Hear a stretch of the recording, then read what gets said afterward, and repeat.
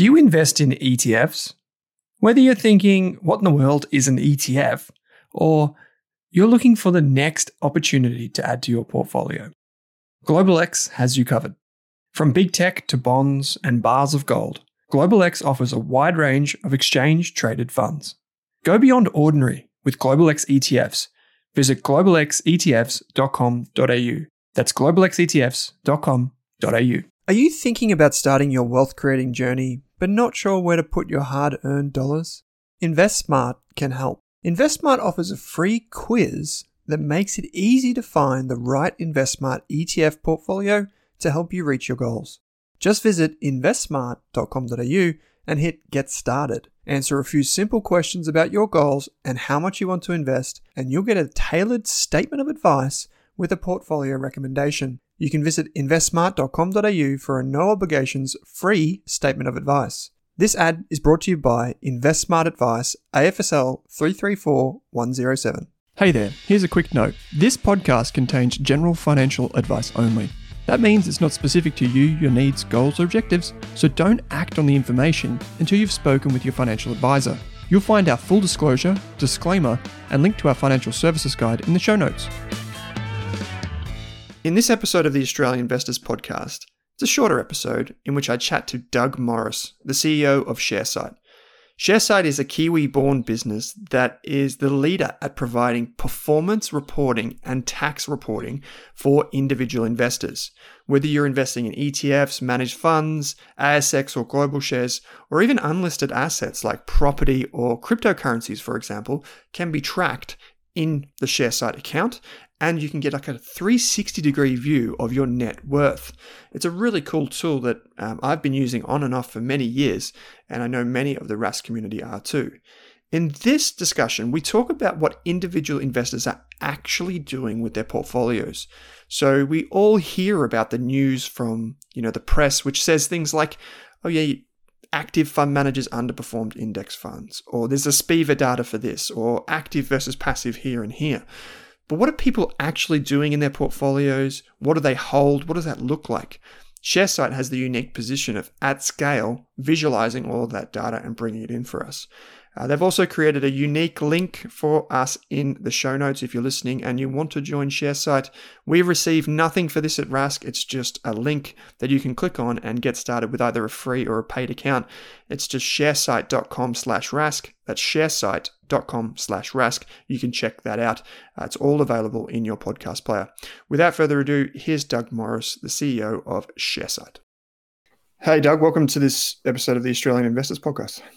Thanks for having me on.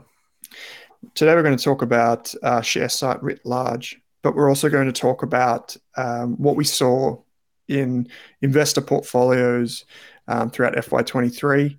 So what were the patterns that evolved in the market from your side at Sharesight, like what you can see actually going into people's portfolios? I think a lot of the commentary that we talk about as an industry is like we get third-party data from like managed funds and from the professional side, but you guys have that unique take on things because you are the largest like portfolio tracking software that I know of, at least independently portfolio tracking software in the country, not just here in Australia, but in New Zealand as well. So we kind of get a snapshot of what actual investors are doing with their money and how they're investing. So we'll cover that and a bit more in this conversation. But just to set the scene, tell us a little bit about yourself and your involvement with Sharesight, how you came to be the CEO, all those types of fun things, just to set the scene for the rest of the chat. Sure. I haven't been asked that in a while. Actually, I'm about to dust off the the bio. But so I've actually been with Sharesight for 10 years. I used to be with Morningstar, the well-known investment research company. And as you can tell from my accent, I'm from the States. So I was with Morningstar in Chicago. They sent me down here long time ago to help develop the business in Australasia.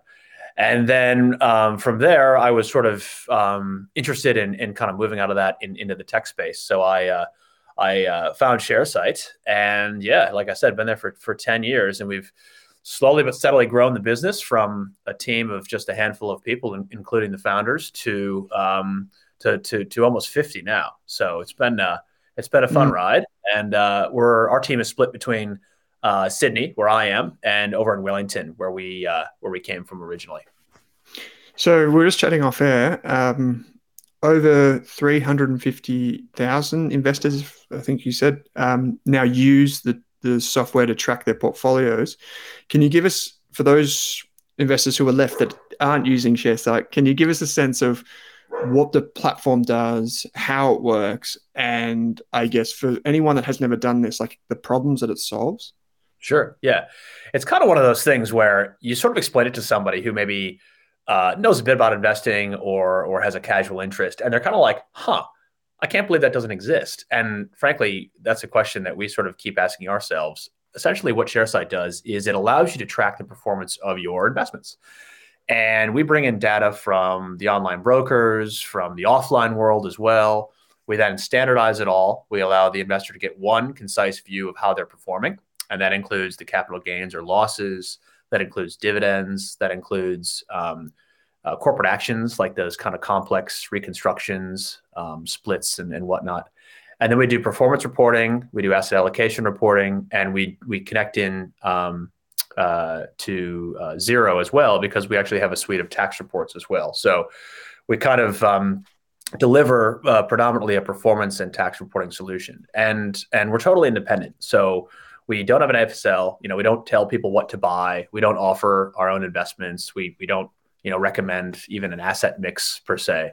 It's simply a mirror of how you've gone as an investor, with a view to just kind of fulfilling a pretty specific need in the market. So the ability to like have kind of like a bit of a self-reflection on your portfolio, to look back at the decisions that you've made and go, well, actually, I was down or I was up X, Y, and Z, and this thing was the thing that led to that performance. Yeah, being good and or a lot bad. of investors are led astray by, just Googling the share price of something. I mean, I still do that. We all do that. Or what we get from most of the brokers out there, which is a simple P&L return. If you bought a stock for $5 and now it's 30, it'll just show you the percentage difference between 5 and 30, regardless of money in, money out, regardless of dividends, and regardless of the time frame, importantly as well. So, yeah, we sort of bring a very real accounting-based picture of how you've actually traveled as an investor. So you mentioned something there that I've forgotten about, which is the integration with Xero. Can you talk through that and just how that would work?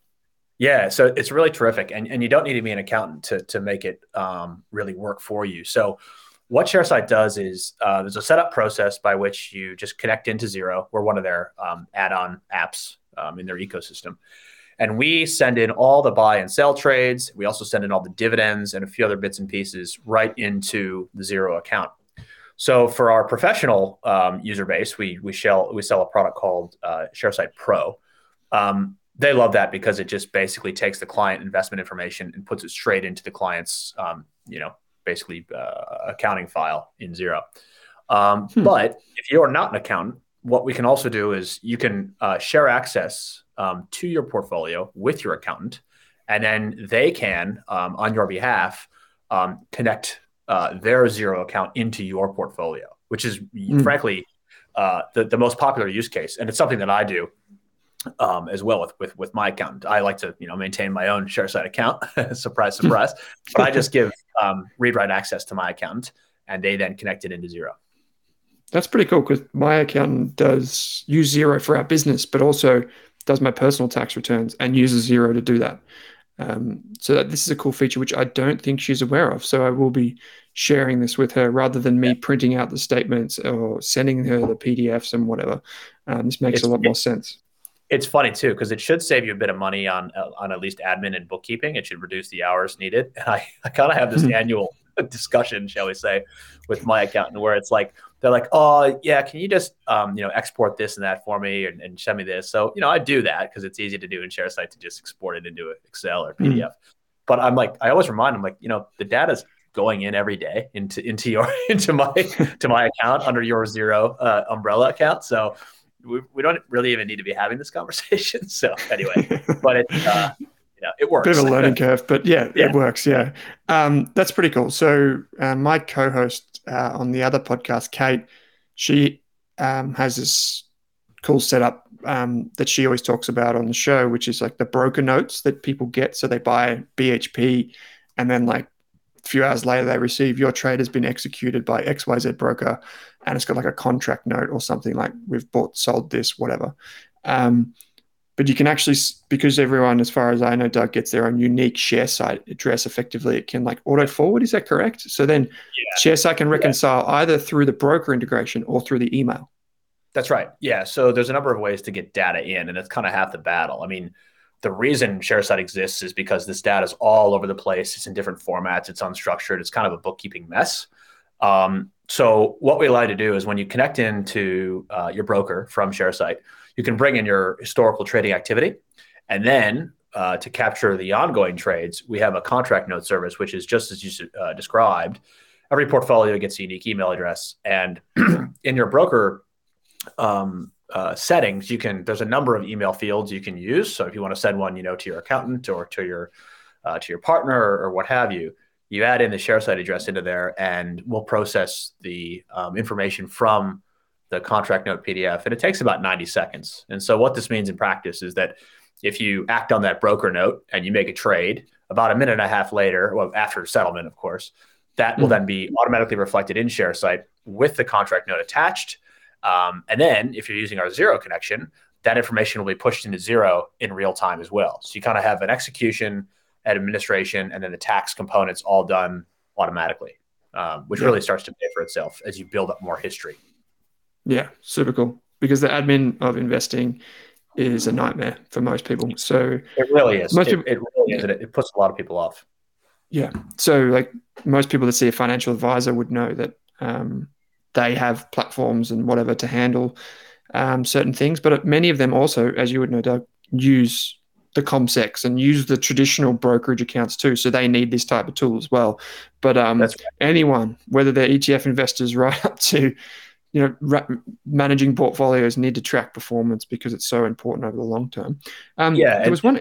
Sorry, you go. So, apologies there. It is very important. I mean, if you live your entire life with one investment provider, being an advisor who is using a platform or one broker, the moment you sort of stray away from that and have a new account, a new portfolio, a different source of data, that's when all the performance information that you've historically received basically becomes invalidated, because there's no way to combine that data set with a new data set, if you will. So we do a pretty good job at bringing that together on standardized terms. There's one extra thing I wanted to talk to you about, which is before we get to the stocks and the ETFs, which is unlisted funds or just listed managed funds. Like a lot of our community, in fact, probably the overwhelming majority, love to invest in both like the ETF side, so on exchange, but also off exchange. Like we look for active fund managers, we look for all things in between, property funds, whatever. How can that be managed with Sharesight, if at all? Sure. Yeah. I mean, it remains a very important thing for investors. I mean, you've read about how, ETFs have kind of taken over the new money flows of managed investments, but that's not to say there's not a whole lot of superannuation sitting out there in traditional unlisted funds, of which there is still. So yeah, we do track managed funds. And so we basically have data sets that go back to the inception date of all the managed funds in Australia. We have daily unit prices. And just as importantly, we have the distribution information as well. And so you can go back in time and you can actually find, my, Platinum International ... on this platform, and you can put it into Sharesight, and then we'll combine that into your portfolio and track that for you, just like anything else as well.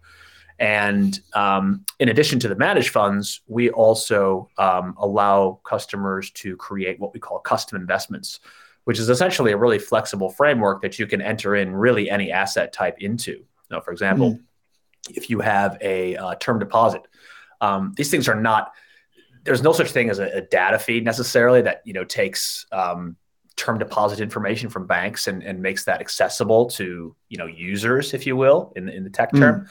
And so what we allow customers to do is you can actually go into Sharesight and you can replicate that term deposit. You can enter a balance, You can even enter a coupon rate, so what it's paying you, how often it pays you, and when the end of that payment cycle is. So we do allow people to enter in not just listed assets, but all manner of investment types as well.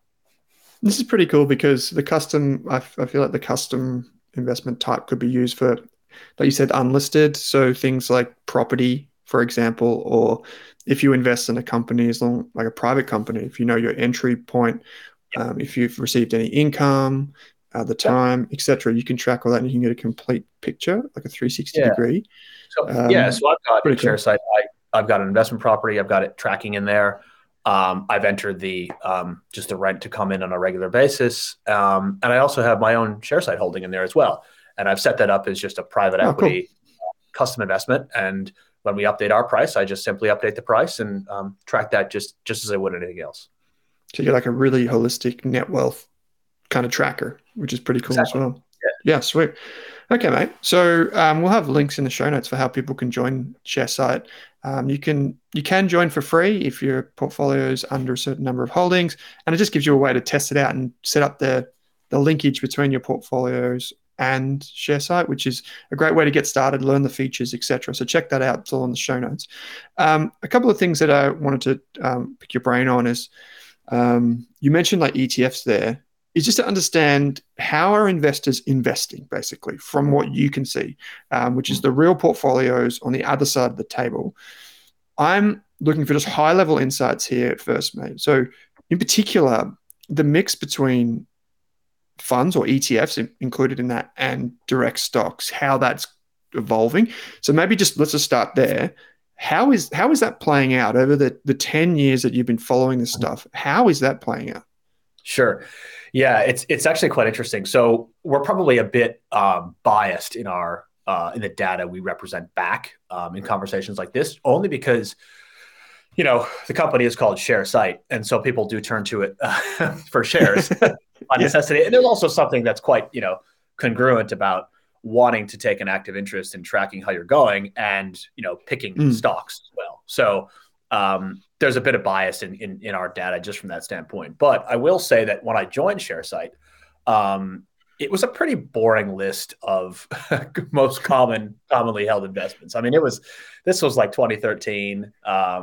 It was all the big banks, it was all the big miners, and it was very little technology represented in our our top 20 or top 10 holdings that we report on.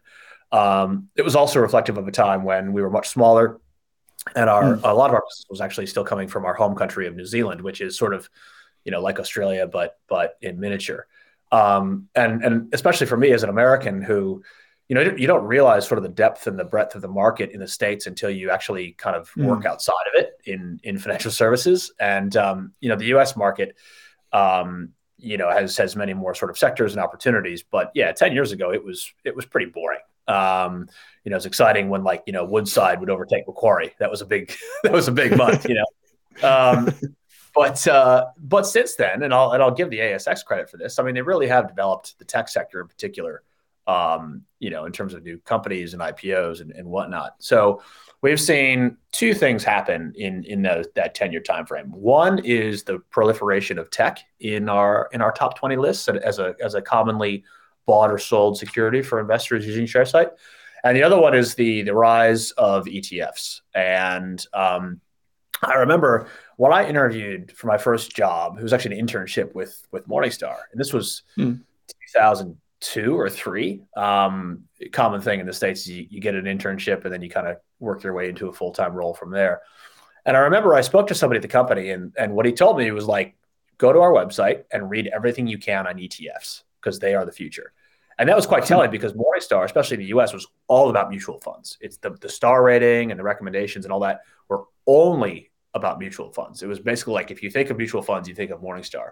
And they shifted away because they saw this trend beginning to happen with the rise of ETFs. And it took a bit more time for that to come to Australia. I think some of that was structural, given the size of the superannuation industry and the structure therein. But when I joined Sharesight, I think like 2 or 3% of our customer base owned an ETF. And now that number is, I think it's north of 20%. And that depends on kind of what type of customer we're talking about. But, they're so flexible. They're like Swiss Army knives, right? Like you can, if you're an experienced investor, you can use an ETF to get exposure to some kind of esoteric asset class. You can use a core satellite approach. And then on the flip side, if you're a new investor, you can use those as really a nice way to begin your investment journey as well. So yeah, I would say tech and ETFs are two of the things we've seen develop over time amongst customers who use Sharesight.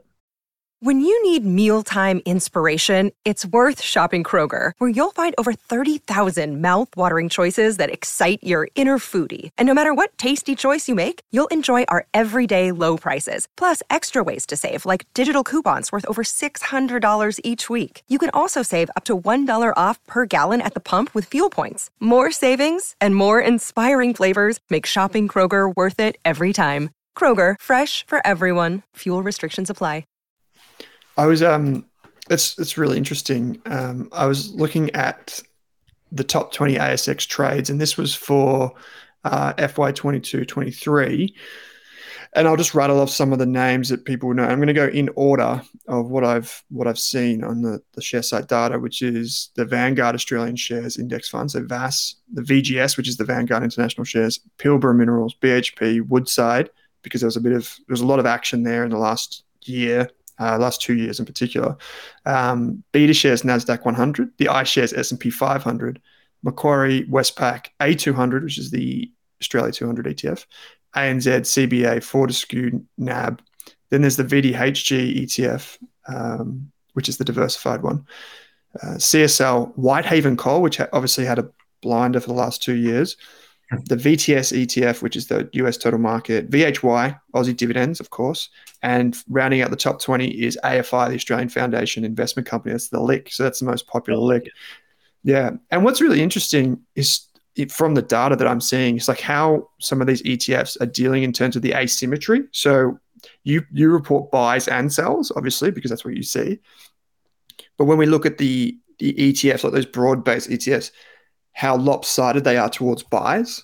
Like you'd expect that because so many people are using them as that core portfolio, and they're just dollar cost averaging straight into those big ETFs. And personally, from where I sit, to echo the sentiment of the really prophetic person that you had at Morningstar in the 2000s, I feel like it's still something when we look forward, it's still something that we can look at and say, doesn't seem like it's going away.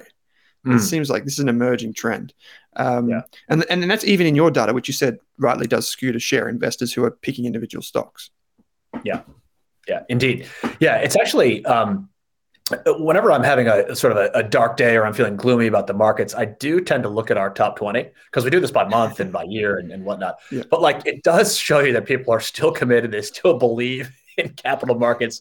And I think in the 10 years that I've been with Sharesight, there was only one consistent period where the sells outweighed the buys. And that was really when COVID hit our shores here in Australia, which was a couple of months after it started to really spread elsewhere around the world. If you go to our blog, you can find this, but the orange tilt was much bigger than the yellow tilt. But outside of that, say, 2-month period when the world was pretty scary, people do tend to be buying and holding for the long term and using that dollar cost averaging, as you say. In fact, just looking down that list that you rattled off, we may have to start filtering out the ETFs from the other stuff because it's getting kind of boring when you just look at a list of really big ETFs. It's like, surprise, surprise. Yeah, but there's like things like Pilbara and all those in there, which you would understand why those are bigger parts of portfolio, why people are turning their attention to them when they perform so well. One other thing that I wanted to touch on quickly was cryptocurrencies. And this is a really polarizing thing, not just in our community, in every investment community. You guys can track, I think, 8 of the most popular cryptocurrencies. Like, how are you seeing those? It's more like 20 or 30. Sorry to. Right. Okay. Yeah. Yeah. We added more based on demand, which is probably something worth noting. Oh, well. Okay. So, do you have any insights there around like how people are allocating to those? Yeah. So what we've seen with crypto is we saw a steady drumbeat of requests from customers leading up to 2020. So beginning about 2019, we saw people really starting to bang the table for us to support cryptocurrencies. And so we did. We added in those 8 that you mentioned from a data provider. And what we saw was essentially Bitcoin was the only one that was used. And I have a feeling we don't necessarily verify or even want to or intend to verify whether or not someone actually owns what they track on Sharesight. I mean, the assumption is that you do. But I think personally, and this is more of an anecdotal feeling, that a lot of people were just doing that as a curiosity. They wanted to, create an extra portfolio and put something like Bitcoin into it just to see how it was tracking. And that actually grew and grew and grew over time. And then all of a sudden, during the mania of 2020, we had a very, very vocal minority of people asking us to kind of keep going, add more feeds and whatnot. And we did. We added some more coins to our universe. And what we've seen is everyone thought that crypto was dead and then it's come back, and crypto's dead and it's come back. Now we've still seen it. It's pretty persistent. But in terms of how it's proliferated amongst our user base, I mean, I think it's sub 1% of our customer base are actually tracking what we consider a bona fide crypto investment. And then of that, it's a pretty small exposure in terms of the overall dollar amount we're talking about amongst customer portfolios. Yeah, which is kind of what I expected. There is a lot of noise around it, but it's quite interesting to me just to see how that has played out through the market cycle, as you mentioned. I just want to quickly, before I ask about individual investor portfolios, just to recap the top 10, say, of the US trades that are going through Sharesight. We've got Tesla, Apple, Microsoft, NVIDIA. We've got the S&P 500 from Vanguard, Amazon, Meta, Alphabet, Palantir, PayPal. And the list goes on, and it gets probably more diversified from that point on because we see people outside of big tech and whatever. But Palantir was one that really just stood out to me. I was like, I did not expect that to be so high in the league table, so to speak. My question for you around individual investor portfolios, and feel free to cut this up however you want, mate, is what is a typical investor, whether you want to say it's Australia, globally, however you want to frame it, what does a typical investor look like in terms of their portfolio composition? Sure. Yeah. So our typical investor is kind of concentrated in 2 camps. We have the customers who opt to purchase our premium plans. They tend to be, I don't necessarily like using the word sophisticated because that sort of implies smart or dumb. But these people tend to be people who have experience in the stock market. They tend to track at least 2 portfolios, and they do have pretty good size investment portfolios, all up above $1 million if you combine the entities. And then we have another concentration on our free plan. So we have a freemium model where you can use the entry-level plan for free forever. There are certain limitations in it, but it is genuinely valuable for people who are just getting started in the market. And what we see there is sort of a different level of concentration and sort of usage. But amongst our our more premium customers, or the people that are on our premium plans, what we see is the average investor tracks 2 or 3 entities. The number's 2.5. They maintain about 27 open positions at any one time in their portfolio. So they're tracking 27 things, if you like. And they make, I think it's around 35 trades per year. So it's pretty active. But not, any kind of day trading or kind of high frequency trader sort of activity. And that's typically what our customers look like who are opting to purchase Sharesight. The other interesting thing is that 20% ETF number is still representative in that group. And we do see a very international style of investing as well. So you'll see upwards of 30 to 40% of those investors investing overseas, predominantly in the US market. And if they're not getting the exposure directly to US stocks, they're doing so through local ETFs that track US markets. Down on the free end as well, we see more of a propensity for ETFs, which makes sense for beginner investors. And we also see very heavy tech bias in those portfolios as well. So Tesla is still a name that just kind of won't go away. It's been there throughout the craziness of 2020, and it's still there today. Yep. It's really interesting that amongst the experienced investor cohort, that I think you said 30 to 40% linked to overseas investing, which is huge because you only need to go back, say, 10 years, like when you started with Sharesight. That number, presumably for the overall investor community in Australia, would have been a lot lower. Like I think I remember reading an ASX investor study from maybe 2014 or something like this, where it showed, I think it was less than 10% of investors were actively investing outside of Australia. So that real home country bias, which we've learned about. Whereas in the more experienced camp, people are obviously recognizing, hey, I need to look abroad for certain things, that's quite telling, I think, around the sophistication. We don't want to use that word too much, but the sophistication of investment portfolios as time goes on. And they get caught up in that kind of more affluent group that you have. Yeah, that number was pretty stubborn earlier on at Sharesight. I think it was 11% is the number of exposure to overseas.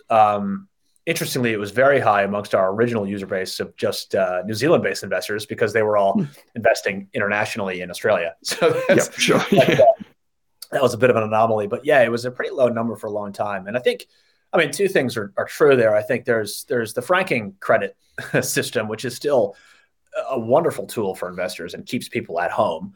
The Aussie market's just genuinely done really well over the last 10 years.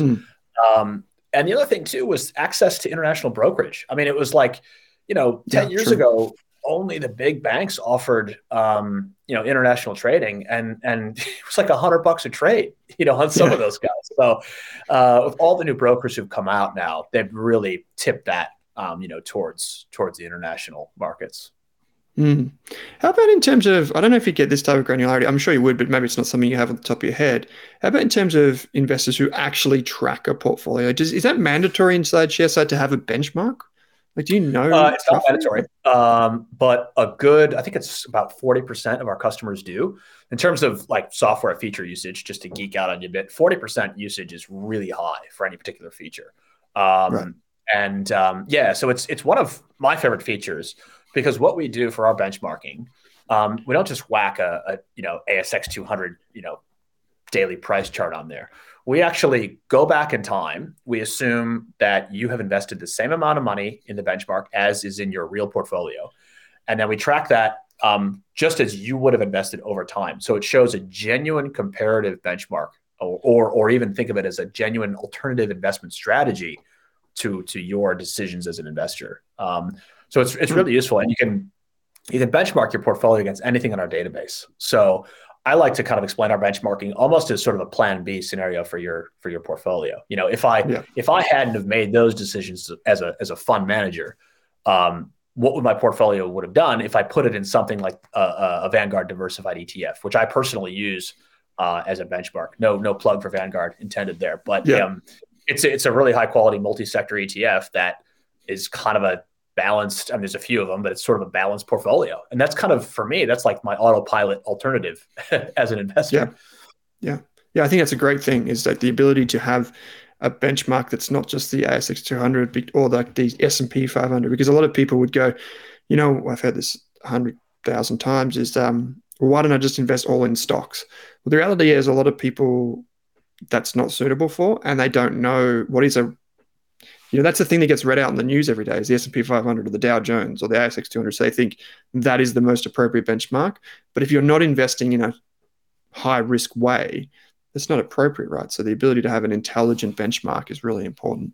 Even 100%. Is it possible? I don't know if this is my just technical brain ticking over. Is it possible to set a fixed benchmark, or is that probably not really worth it? We are keen to do that. So we want to allow our customers to actually build their own benchmarks, because as you say, unless you can find a structured product like an ETF that tracks kind of what you want to achieve as an investor, it's hard to do that. So yeah, benchmark creation is something that we're actually putting some thought into right now.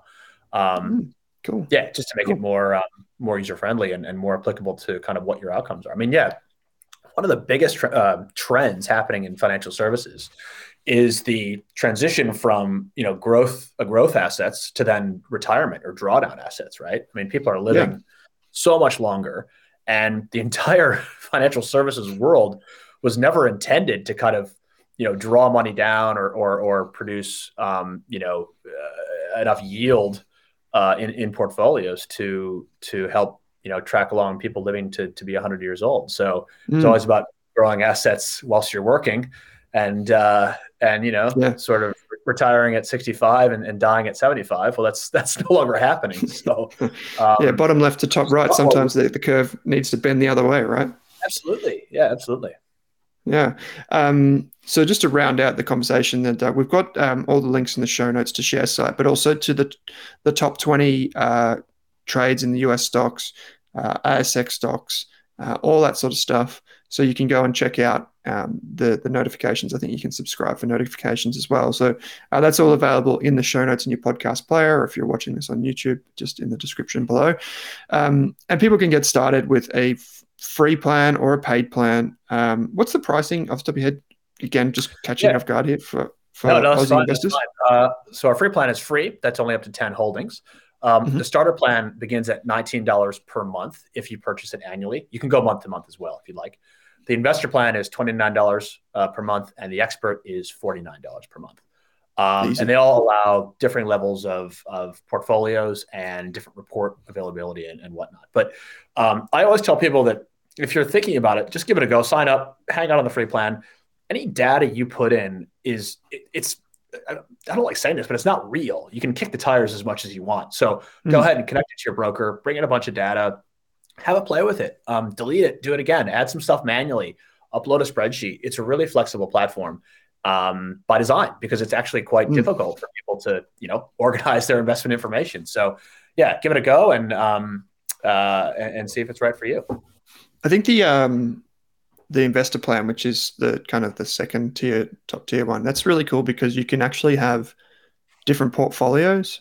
So say, for example, this is maybe not so much appropriate for our investors podcast audience here who are already typically investing actively, but for the other side of our business, which is more the getting started investing style crowd, a lot of people want to make the leap from like just ETFs into active funds or into individual stocks. And because you can have separate portfolios, you can actually track what your portfolio might look like if you manually input, hey, if I did buy, I don't know, Xero at this share price, what would it be worth now? If I did buy Apple at this price and sold it then and then bought it here, what would have happened? Which is pretty cool. So yeah, indeed. Yeah. There's a lot of hypothetical sort of investor education use cases for Sharesight as well. So yeah. Cool. Well, Doug, I really appreciate you taking some time out of your day in the office and joining me and everyone listening to the Australian Investors Podcast. Oh, thank you so much, Owen. Appreciate it.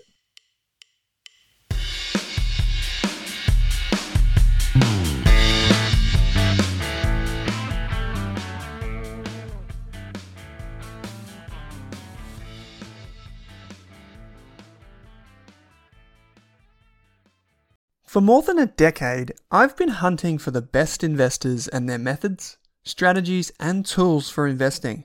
After years in the industry, countless books, a few degrees, and 1,000 podcasts and live shows, I've rolled this accumulated knowledge into something called Rask Invest. If you've ever heard me talk about a core and a satellite, active and passive, true long-term compounding, or you simply want to know exactly how I would invest, now is your chance. Rask Invest is our new investment service, designed for all types of investors who want professional management of their core portfolio at a low cost from a team they trust. Rask Invest helps you automate your wealth creation and passive income. Simply click the link that says Invest with Owen in your podcast player to join one of our live platform walkthroughs or book a call with us. You can also view the Rask Invest PDS and TMD and get invested with me.